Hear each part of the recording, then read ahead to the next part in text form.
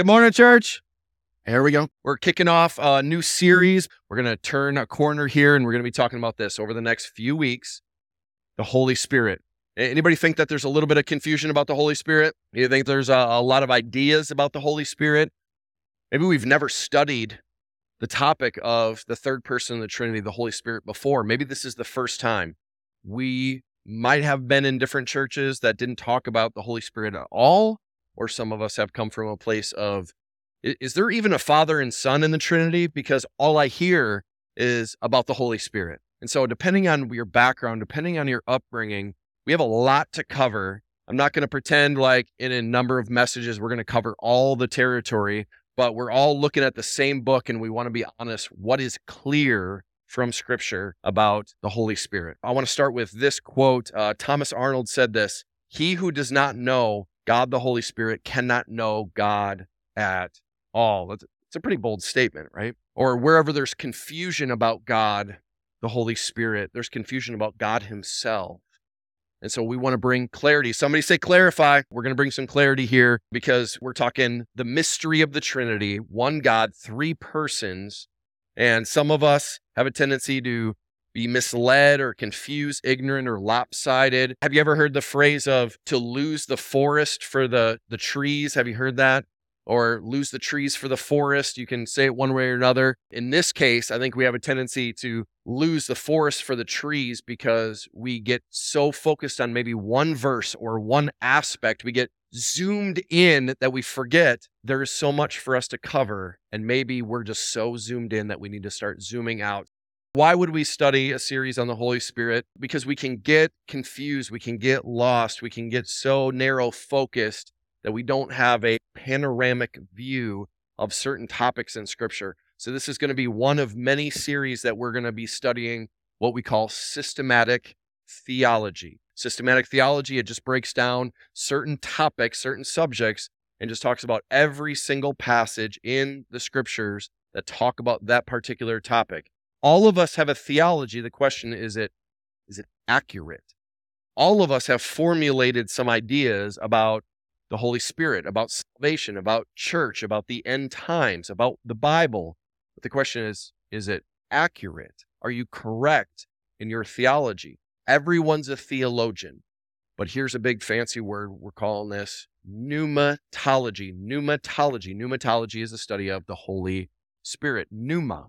So the study of the Spirit. Why do this? Well, here's a couple things. I don't know if you're taking notes. You probably should. It's God's will for your life to take notes. Here we go. Number one, because doctrine, everybody say teaching, because it's teaching, right? Because doctrine is beautiful. It's beautiful. It's a beautiful thing that God would give such a gift that we would be taught and we could have accurate views on life in all areas of life. It's a beautiful thing. As you see the beauty, goodness, and the truth of God, you come more fully alive. As you see the beauty and you see the goodness and you see the truth of God, you become more fully human. How about this? Because doctrine, everybody say teaching. Teaching is so important. This doctrine thing, teaching is powerful. It's powerful, okay? Because when your eyes are open to see certain things, it creates something in you of a hunger for more and a desire to change and a desire to search the Scriptures. Did you know that the Holy Spirit shows up in the second verse of the Bible? Jesus is there too. And so in the very first chapter of the Bible, we see the Godhead. In chapter 2, that we see the Spirit hovering over the nothingness before there was anything. There was nothing, and the Spirit of God was there. And so that is a powerful truth that helps us realize there's so much to learn. And so when you fully embrace biblical teaching, it will energetically work God's will into your soul. I was looking at 1 Thessalonians 2:13. If you just want to jot that down, 1 Thess 2:13. This is what it says. It's so awesome. We thank God constantly that when you received the word of God, which you heard from us, you accepted it not as the words of men. Everybody say boo. Yeah, boo. Not the words of men. That's lame. But instead as what it really is, the word of God, which is at work in you. That is powerful when you hear God's voice through his words, right? Not somebody's thoughts or opinions. So that's probably a good reason why we should dive deep into every subject, but specifically to do this series on the Holy Spirit. How about this? Number 3, because the Holy Spirit is often neglected or misapplied. Neglected or misapplied.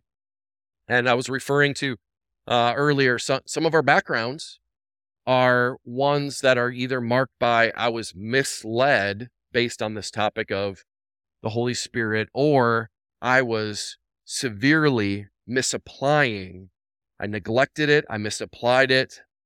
For some of us, we grew up with the Trinity of the Father, the Son, and the Holy Bible. I mean, I don't know about the Holy Spirit, but like we're really serious about the Bible. And guess what? We're pretty fired up about God's word here. I hope you are too. But we believe that there is a spirit that is a person. We're going to get into that is neglected. He's neglected, and we misapply the truths. We neglect the Holy Spirit, and we end up neglecting God himself. That's not good, is it? That's not good. When we neglect this topic of the Holy Spirit, we're neglecting God, and we want to be different. We want to change, right? Or we emphasize one aspect and make our one thing everything. How about this? Number 4, because abuse among denominations. Why is it important for us to do a deep dive into the topic of the Holy Spirit? Because entire denominations have been built on certain premises of the Holy Spirit, one or two aspects of the Spirit of God. And because, we're going to be real honest, every denomination at some point throughout history, whether new or old, has always been prone towards error. And we need to keep coming back to what does God really say about the Holy Spirit. And so I don't know what denominational ties you have had. I don't know what you've experienced. And I know for myself, I'm quite a mutt. And so I've experienced a lot of different denominations, a lot of different types of churches, and talk about extreme to extreme. And our denomination is going to stand for what they are for and we're against, and we're gonna be so pendulum swinging, and we're reactionary towards certain aspects instead of just get out of the ditches and get onto the road so we can pick up some momentum here and get clarity on who the Holy Spirit is. Down with confusion, up with clarity. If you're ready, say, let's go. Here we go. So we're gonna be looking at John, Gospel of John, Acts, and Ephesians as we get started here. If you're taking notes, jot this down. Number 1, the Holy Spirit's a person. The Holy Spirit's a person. Contrary to our common world views. Any Star Wars fans in the house? Anybody? We got a few. All right. Probably one of the most common phrases in the Star Wars series. Anybody got a good Star Wars phrase for me? May the Force be with you. Okay. Do you believe that pop culture, you believe that different movies have a way of forming a worldview, that it shapes the way that we think about certain things? And here's the reality. The Holy Spirit is a person. He's a he. He's not a force. He's not an energy. He's not an it. He's a he. He's a person. He's a person. Turn to your neighbor and say, he's a person. He's a person. He's a person. Verse 16 of John 14. I don't know if you have all those written out, but if you want to jot some of these addresses down, John 14:16, I will ask the Father, and he will give you another helper to be with you forever. A helper. He, helper. Verse 17, even the Spirit of truth. The Spirit of truth is who we're talking about here, whom the world cannot receive because it neither sees him nor knows him. You know him, for he dwells with you and will be in you. He's a person. How about this? Verse 26, same chapter. But the Helper, the Holy Spirit, whom the Father will send in my name, he will teach you all things. He'll teach, and he'll bring to your remembrance all that I have said to you. Those are Jesus' words. Jesus is leaving. He is coming, the Holy Spirit. Verse 13 of John 16. When the Spirit of truth comes, he will guide you into all truth, for he will not speak of his own authority, because that's not what he does. But whatever he hears, he will speak, and he will declare to you the things that are to come. While they were worshiping the Lord and fasting, the Holy Spirit said, he said, the Spirit's talking, not fuzzy feelings, not just the emotional energy. He spoke. What did the Holy Spirit say? Set apart for me Barnabas and Saul for the work to which I have called them. He's a person. In verse 30 of Ephesians 4, do not grieve. Everybody say grieve. You only can grieve a person. You make a person grieve and ache and hurt. Do not grieve the Holy Spirit of God, by whom you are sealed for the day of redemption. So the Holy Spirit is a person. Okay, here we go. You ready for number two? Ready for number two? Taking notes?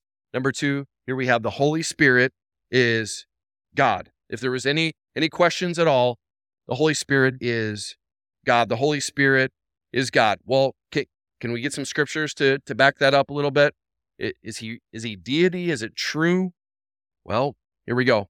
I think you have a little framework there in your notes. The Holy Spirit is, first of all, eternal, proving that he's God. Hebrews 9:14.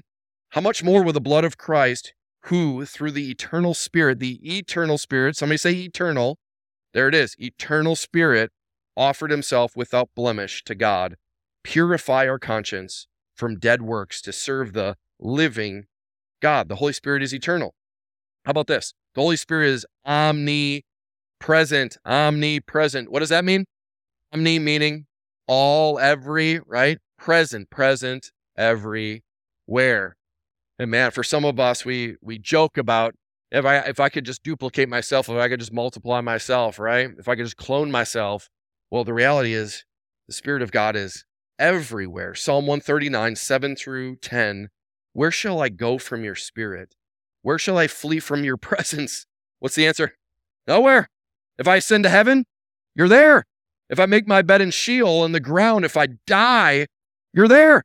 If I take the wings of the morning and I dwell in utter parts of the sea, even there your hand shall lead me and your right hand shall hold me. Where shall I go from your Spirit, your Holy Spirit? The Spirit of God is everywhere. Omnipresence is only a title for who? For God. And so how else would we describe the Holy Spirit? We see from 1 Corinthians 2 that the Holy Spirit is omniscient. What in the world does that mean? Omniscience. Science is knowledge, to know, right? Having all knowledge. 1 Corinthians 2 clarifies this. 2:10 and 11. These things God has revealed to us. How are things revealed? How would we know? Well, it's revealed through the Spirit, for the Spirit searches everything, even the depths of God. For who knows a person's thoughts? What? Yeah, who does know the thoughts of people? Spirit does. The spirit of the person which is in him. So also no one comprehends the thoughts of God except, there's no way I can even understand God. I can't even understand his word except the Spirit of God.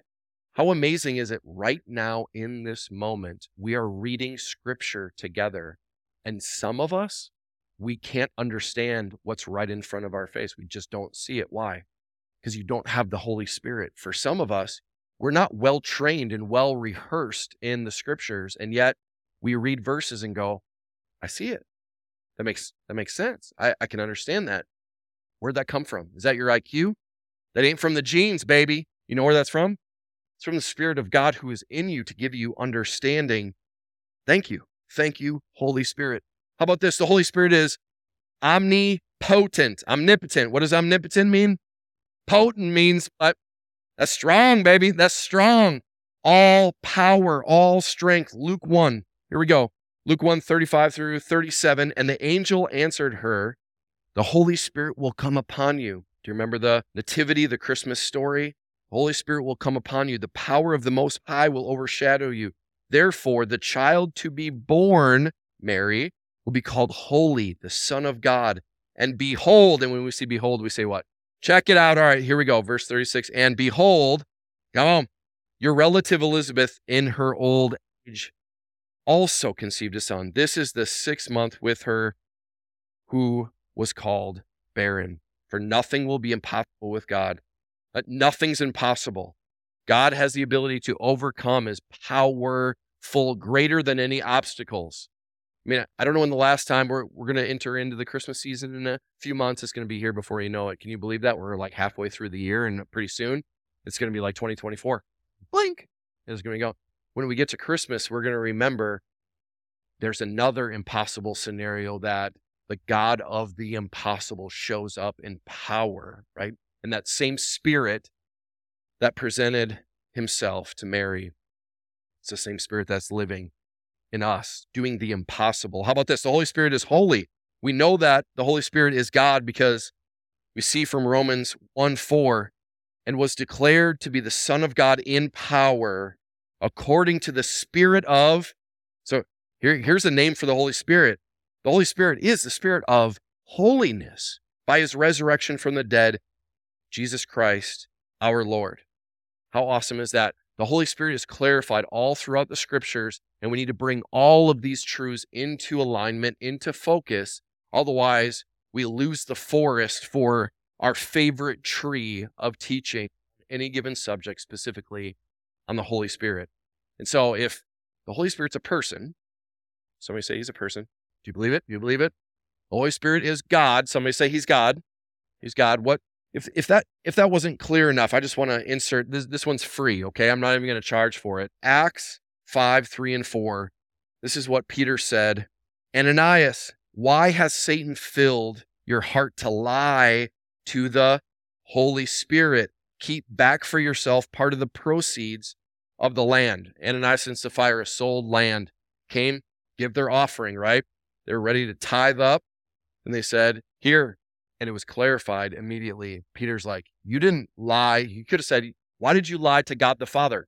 Could have said, why did you lie to Jesus? What does he say? You lied to the Holy Spirit. And here we go.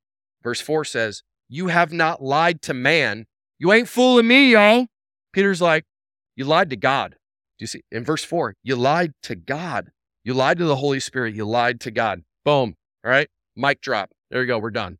Holy Spirit is God. Holy Spirit is God. All right. As we continue, we want further clarity. Somebody say, I want some more. I know you do. I know. Here we go. The Holy Spirit is a person. The Holy Spirit is God. The Holy Spirit is awesome. Somebody say awesome.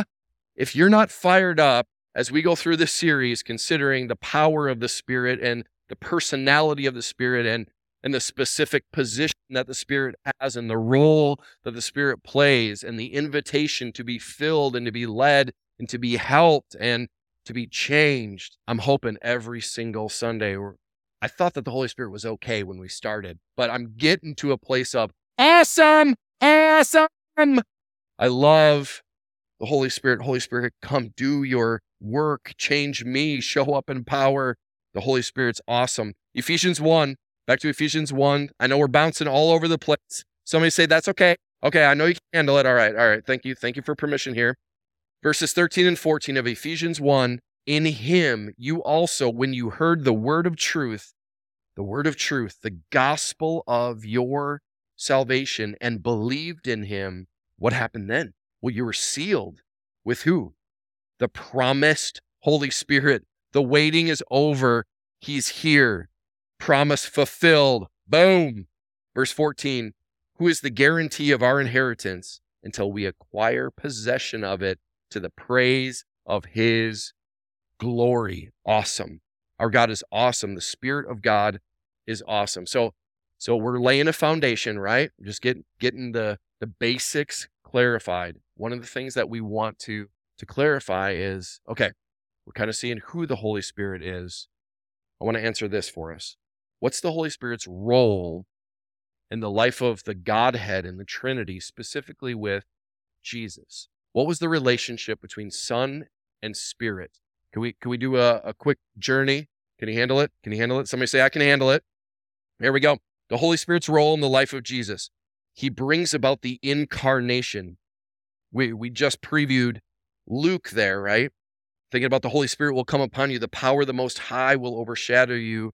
Therefore, the child to be born will be called Holy, the Son of God. So how did Christmas happen? I hope this Christmas and every Christmas you think, Holy Spirit, I know the answer. Not just baby Jesus. That's good. It's a good start. How did Jesus come about? The Holy Spirit.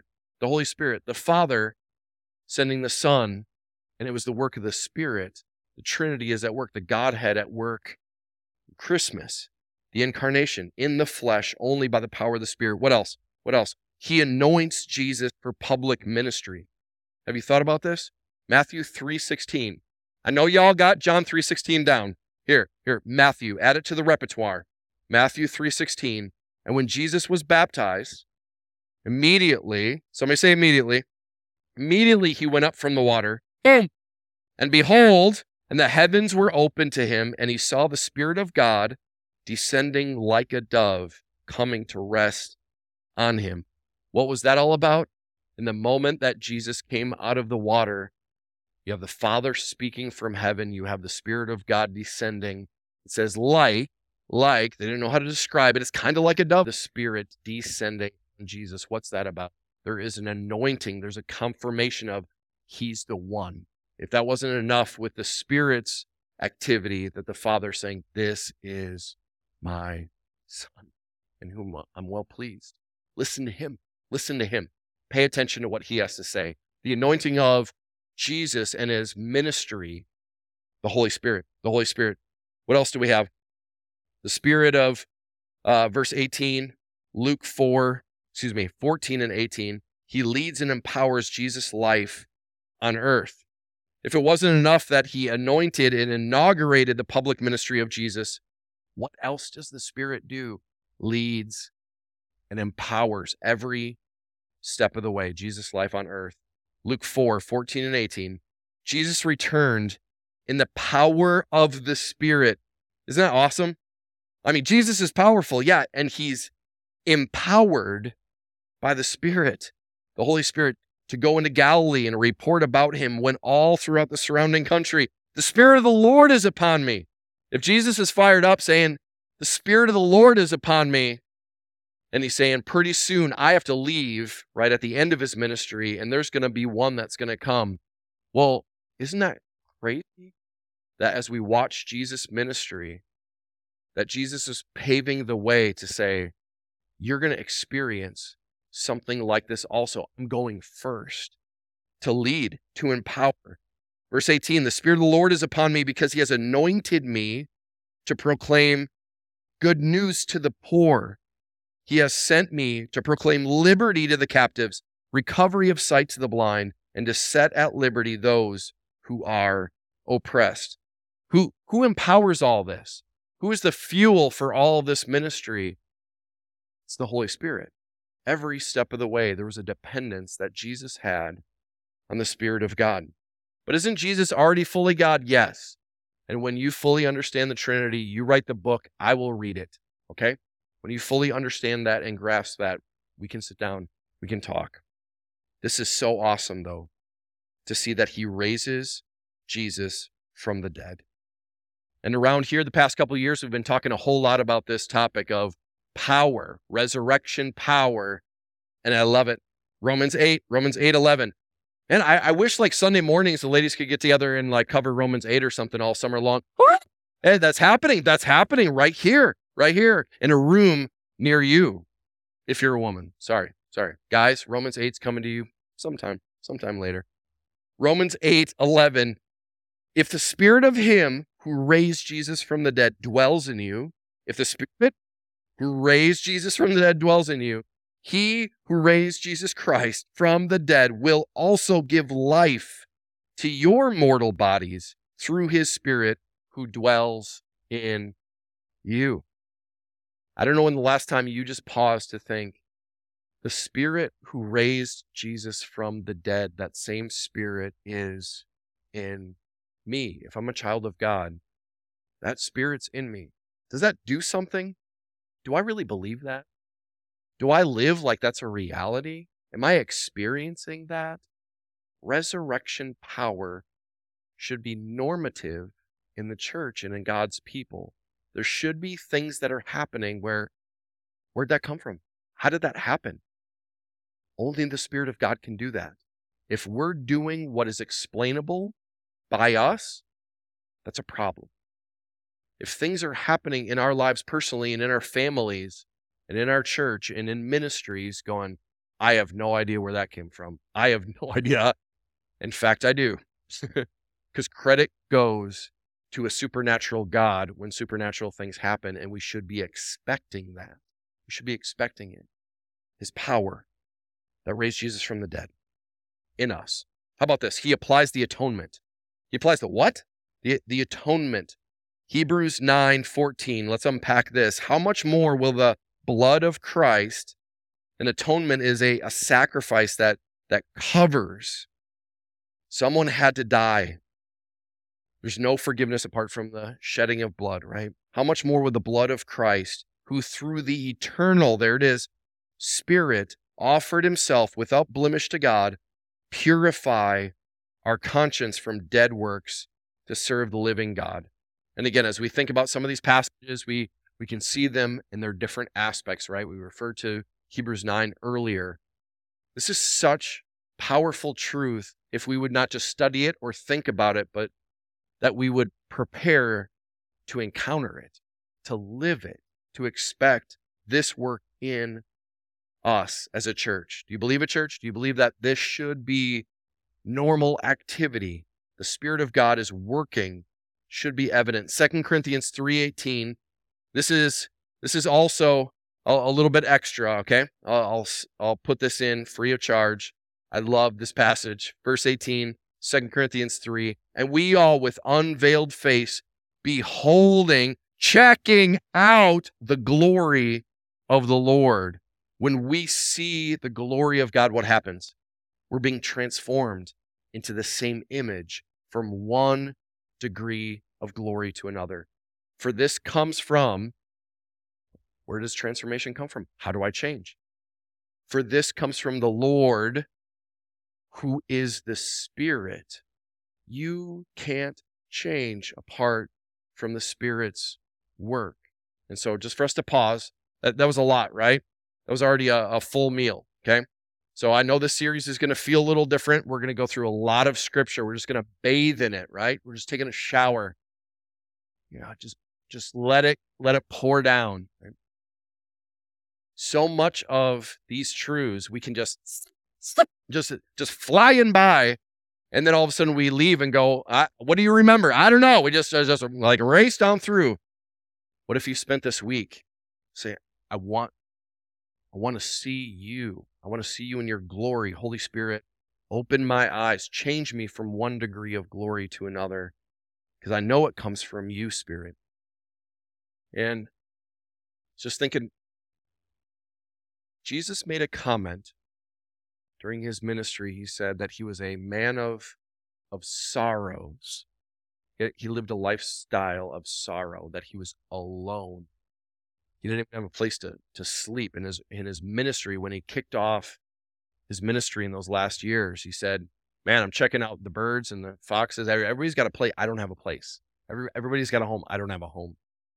And you think about being betrayed and rejected. When's the last time you thought, my life is really hard? And then you pause and you're like, well, I don't have people attempting to murder me every single day when I am just trying to be helpful. So your worst day is like Jesus' best day. Okay? And think about what kind of lifestyle of loneliness and betrayal and hardship, who did he have? And I think we could make a pretty strong case that the Holy Spirit was the closest companion that Jesus Christ had. He had a friend closer than any others. No matter what he went through, that the Spirit of God was on him, filling him, and walking with him.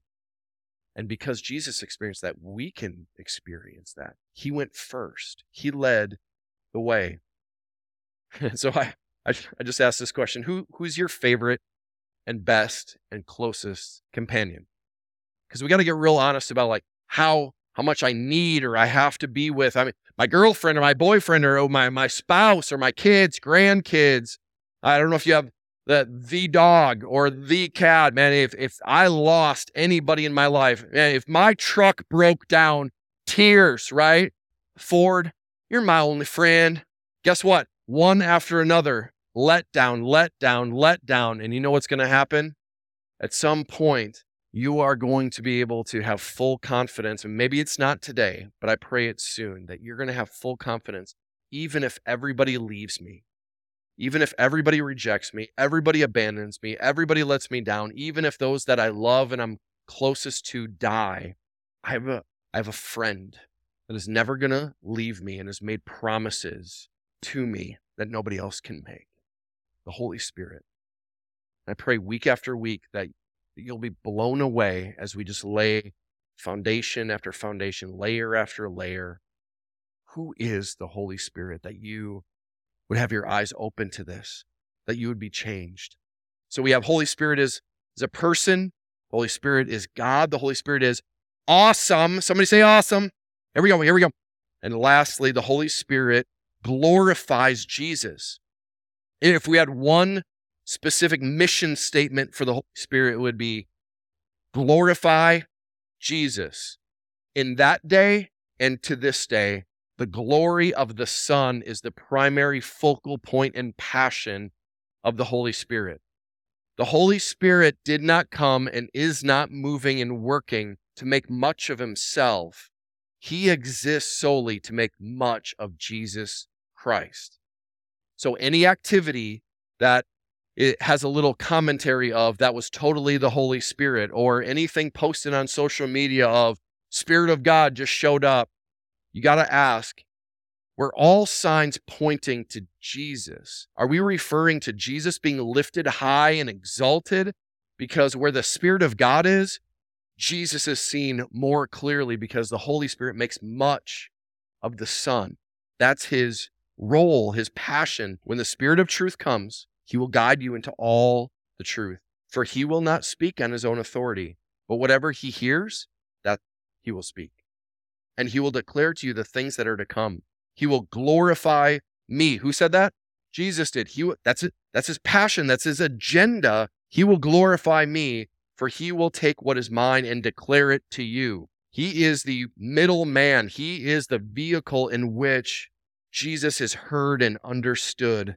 If we could put it this way, the Holy Spirit's eager expectation is looking for opportunities to put the spotlight on Jesus. Wherever Jesus is being spoken of or read about, or conversations or struggles internally are going on, the Holy Spirit is coming saying, Jesus is the answer. Jesus is the solution. Jesus is the one to turn to.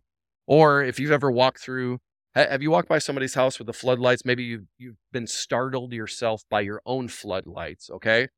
But like when it goes from pitch black to boom, full floodlight, like the whole backyard, or you're just minding your own business. I don't know how many people actually take walks in the dark these days. Everybody's too paranoid and scared out of their gourds, right? But it's just, for instance, you're walking by and it's just dark, and all of a sudden the motion sensor floodlight, you might pee a little. It's a scary thing to go from black to boom, it's daytime, it's noon. How awesome is it as we pray and as we seek the Spirit?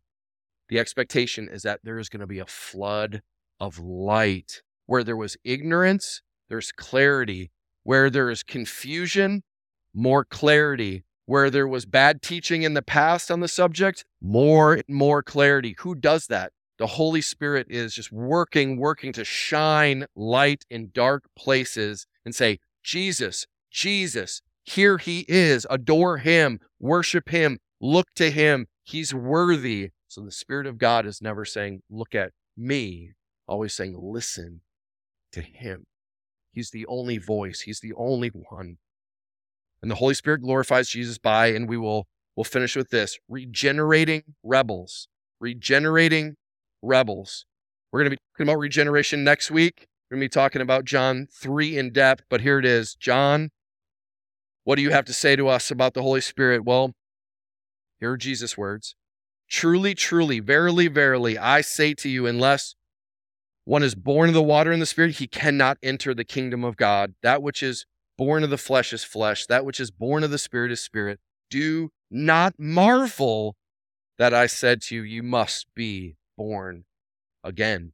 The wind blows where it wishes, and you hear its sound, but you do not know where it comes from or where it goes. So it is with everyone who is born of the Spirit. Man, I can't wait I'm not going to be here Everybody say, "Aw." I know you're heartbroken. But Brother Jay is going to be bringing some John 3. Excited to hear the message. Such a powerful chapter in the entire of Scripture. I'm going to be visiting my dad. We don't know how much time we have with him. It could be just a few more months. But John 3, any passage in Scripture was the one my dad and I kept coming back to. I was the first one to be saved in my family. All my extended family, all my immediate family, dead in their sins. Little religious, but lost. They needed to be made alive. They needed to be regenerated, made alive. And only the Spirit of God can do that. And we kept coming back to John 3. And my dad kept saying, "What? Born again? That's a Baptist thing. That's a Baptist thing. Us Lutherans, we don't believe in the whole born again thing. All you guys do is read Paul." And I said, "Yeah, it's in the Gospels, Dad. And Martin didn't write it. Okay? And a Baptist didn't write it. You have to go from death to life, and you can't make yourself alive." And I love this. Regeneration of rebels. And guess what God did? He brought alive my whole immediate family, because that's what the Spirit of God does. Dead things coming alive. What else? Sanctifying believers. Once you're a Christian, are you good to go from that point? Saved, good, done, heaven, just waiting, bunkering down, watching fear-mongering news every single day, just waiting for the end. I'm saved, I'm going to heaven, just all going to hell now. Armageddon's coming. Do you know what the Spirit of God does? He says, you weren't saved to bunker down in fear. You were saved to be transformed. You were saved to be changed. You were saved to be sanctified. Who does the sanctifying work? Who does this work of making the old new in every little crevice, every little drawer and closet, all of it opened up, God speaking in and empowering for there to be radical transformation? Guess who it is? The Holy Spirit. Sanctifying believers. John 8:29. For those whom he foreknew, he also predestined to what? To be conformed to the image of the Son. Anybody fully conformed to Jesus yet? That's the Spirit's work, still conforming in order that he might be the firstborn among many brethren. Jesus started, we follow, and we are being molded and shaped by the Holy Spirit. How about this? 1 John 3:2, love it. Beloved, loved ones. Do you know that you're loved? I don't know when the last time somebody told you you are loved. You're probably going to hear it in a few minutes, but you might as well just pause here. You are loved. You are loved. Beloved, loved ones. We are God's children now. Isn't that amazing? I used to hate God. I used to be religious, bored by God. Young, lame, don't care, too busy. And then the Holy Spirit shows up. We're God's children. We were adopted. What we will be has not yet appeared. God's not done yet. Somebody say he's not done yet. He's not done. He's not done with me. He's not done with you. But we know that when he appears, we shall be like him because we shall see him as he really is. And being conformed is the work of the Spirit to his Son until that day. How about this? Illuminating Scripture. Luke 24, so helpful, verses 27 and then 44 through 48. Beginning with Moses and all the prophets, he interpreted to them in all the Scriptures the things concerning himself. Isn't that awesome? Jesus is like, the whole Old Testament, it's all about me. It's all about me. Every single story, every single law, it whispers the name of Jesus. And then he said to them, these are my words that I spoke to you while I was still with you, that everything written about me in the law of Moses and the prophets and the Psalms must, somebody say must be fulfilled. It's got to be fulfilled. Then he opened their minds. They're walking, listening, scratching their head a little bit. What? Who's this guy? What are we talking about? Not sure. Then what happened? Minds open to understand the Scriptures. Thus it is written that the Christ should suffer, on the third day rise from the dead, that repentance for forgiveness of sins should be proclaimed in his name to all nations, beginning from Jerusalem. You are witnesses of these things. It's like it starts with you, but you got to understand what I'm saying, Jesus says. In order for you to understand the words of Jesus, only the Holy Spirit can do that. Have you ever experienced, and I just love sharing stories about my dad because I was just totally blown away. Because it's like there's no way my dad's getting saved. No way, no way, no way. And the number of times that we sat and argued and debated, and he was drunk, throwing Bibles at me across the kitchen, and my mom's running out of the front door. It got wild at the Feek household. I'm telling you, Jesus brought war, not peace. It was wild. And then I walked in, and on the big old lazy boy, my dad, with his legs up and his John MacArthur study Bible open, I don't know where that came from, was my father clothed and in his right mind. And these were the first words of my dad being born again, at least to me. John, I've been reading this book for years and years. Why am I just understanding it now? It all makes sense now. And my very first thought is, thank you, Holy Spirit. He's saved. How do I know? Because the Holy Spirit illuminates, opens blind eyes to see it's already there. It's always been there. You just can't see it until the Spirit of God opens eyes. If you've been reading scripture for years and years, could I say this? And I don't mean this with any condemnation. If you've been reading the scriptures for years and it doesn't make any sense, you might not be a Christian. That's why it doesn't make sense. Okay? So receive that. However, if you read regularly and I don't understand it, and I even got the kids' Bible and I got the first grade version of the Bible and it still doesn't make any sense, it's because you don't have the Holy Spirit. Your eyes have not been opened. What I'm not saying is that when you have the Holy Spirit, then you understand everything and you're like, I've been doing a deep dive in Daniel, Ezekiel, and Revelation, and I wrote a dissertation on it. How long you been saved? A week. Like, that's not going to happen, right?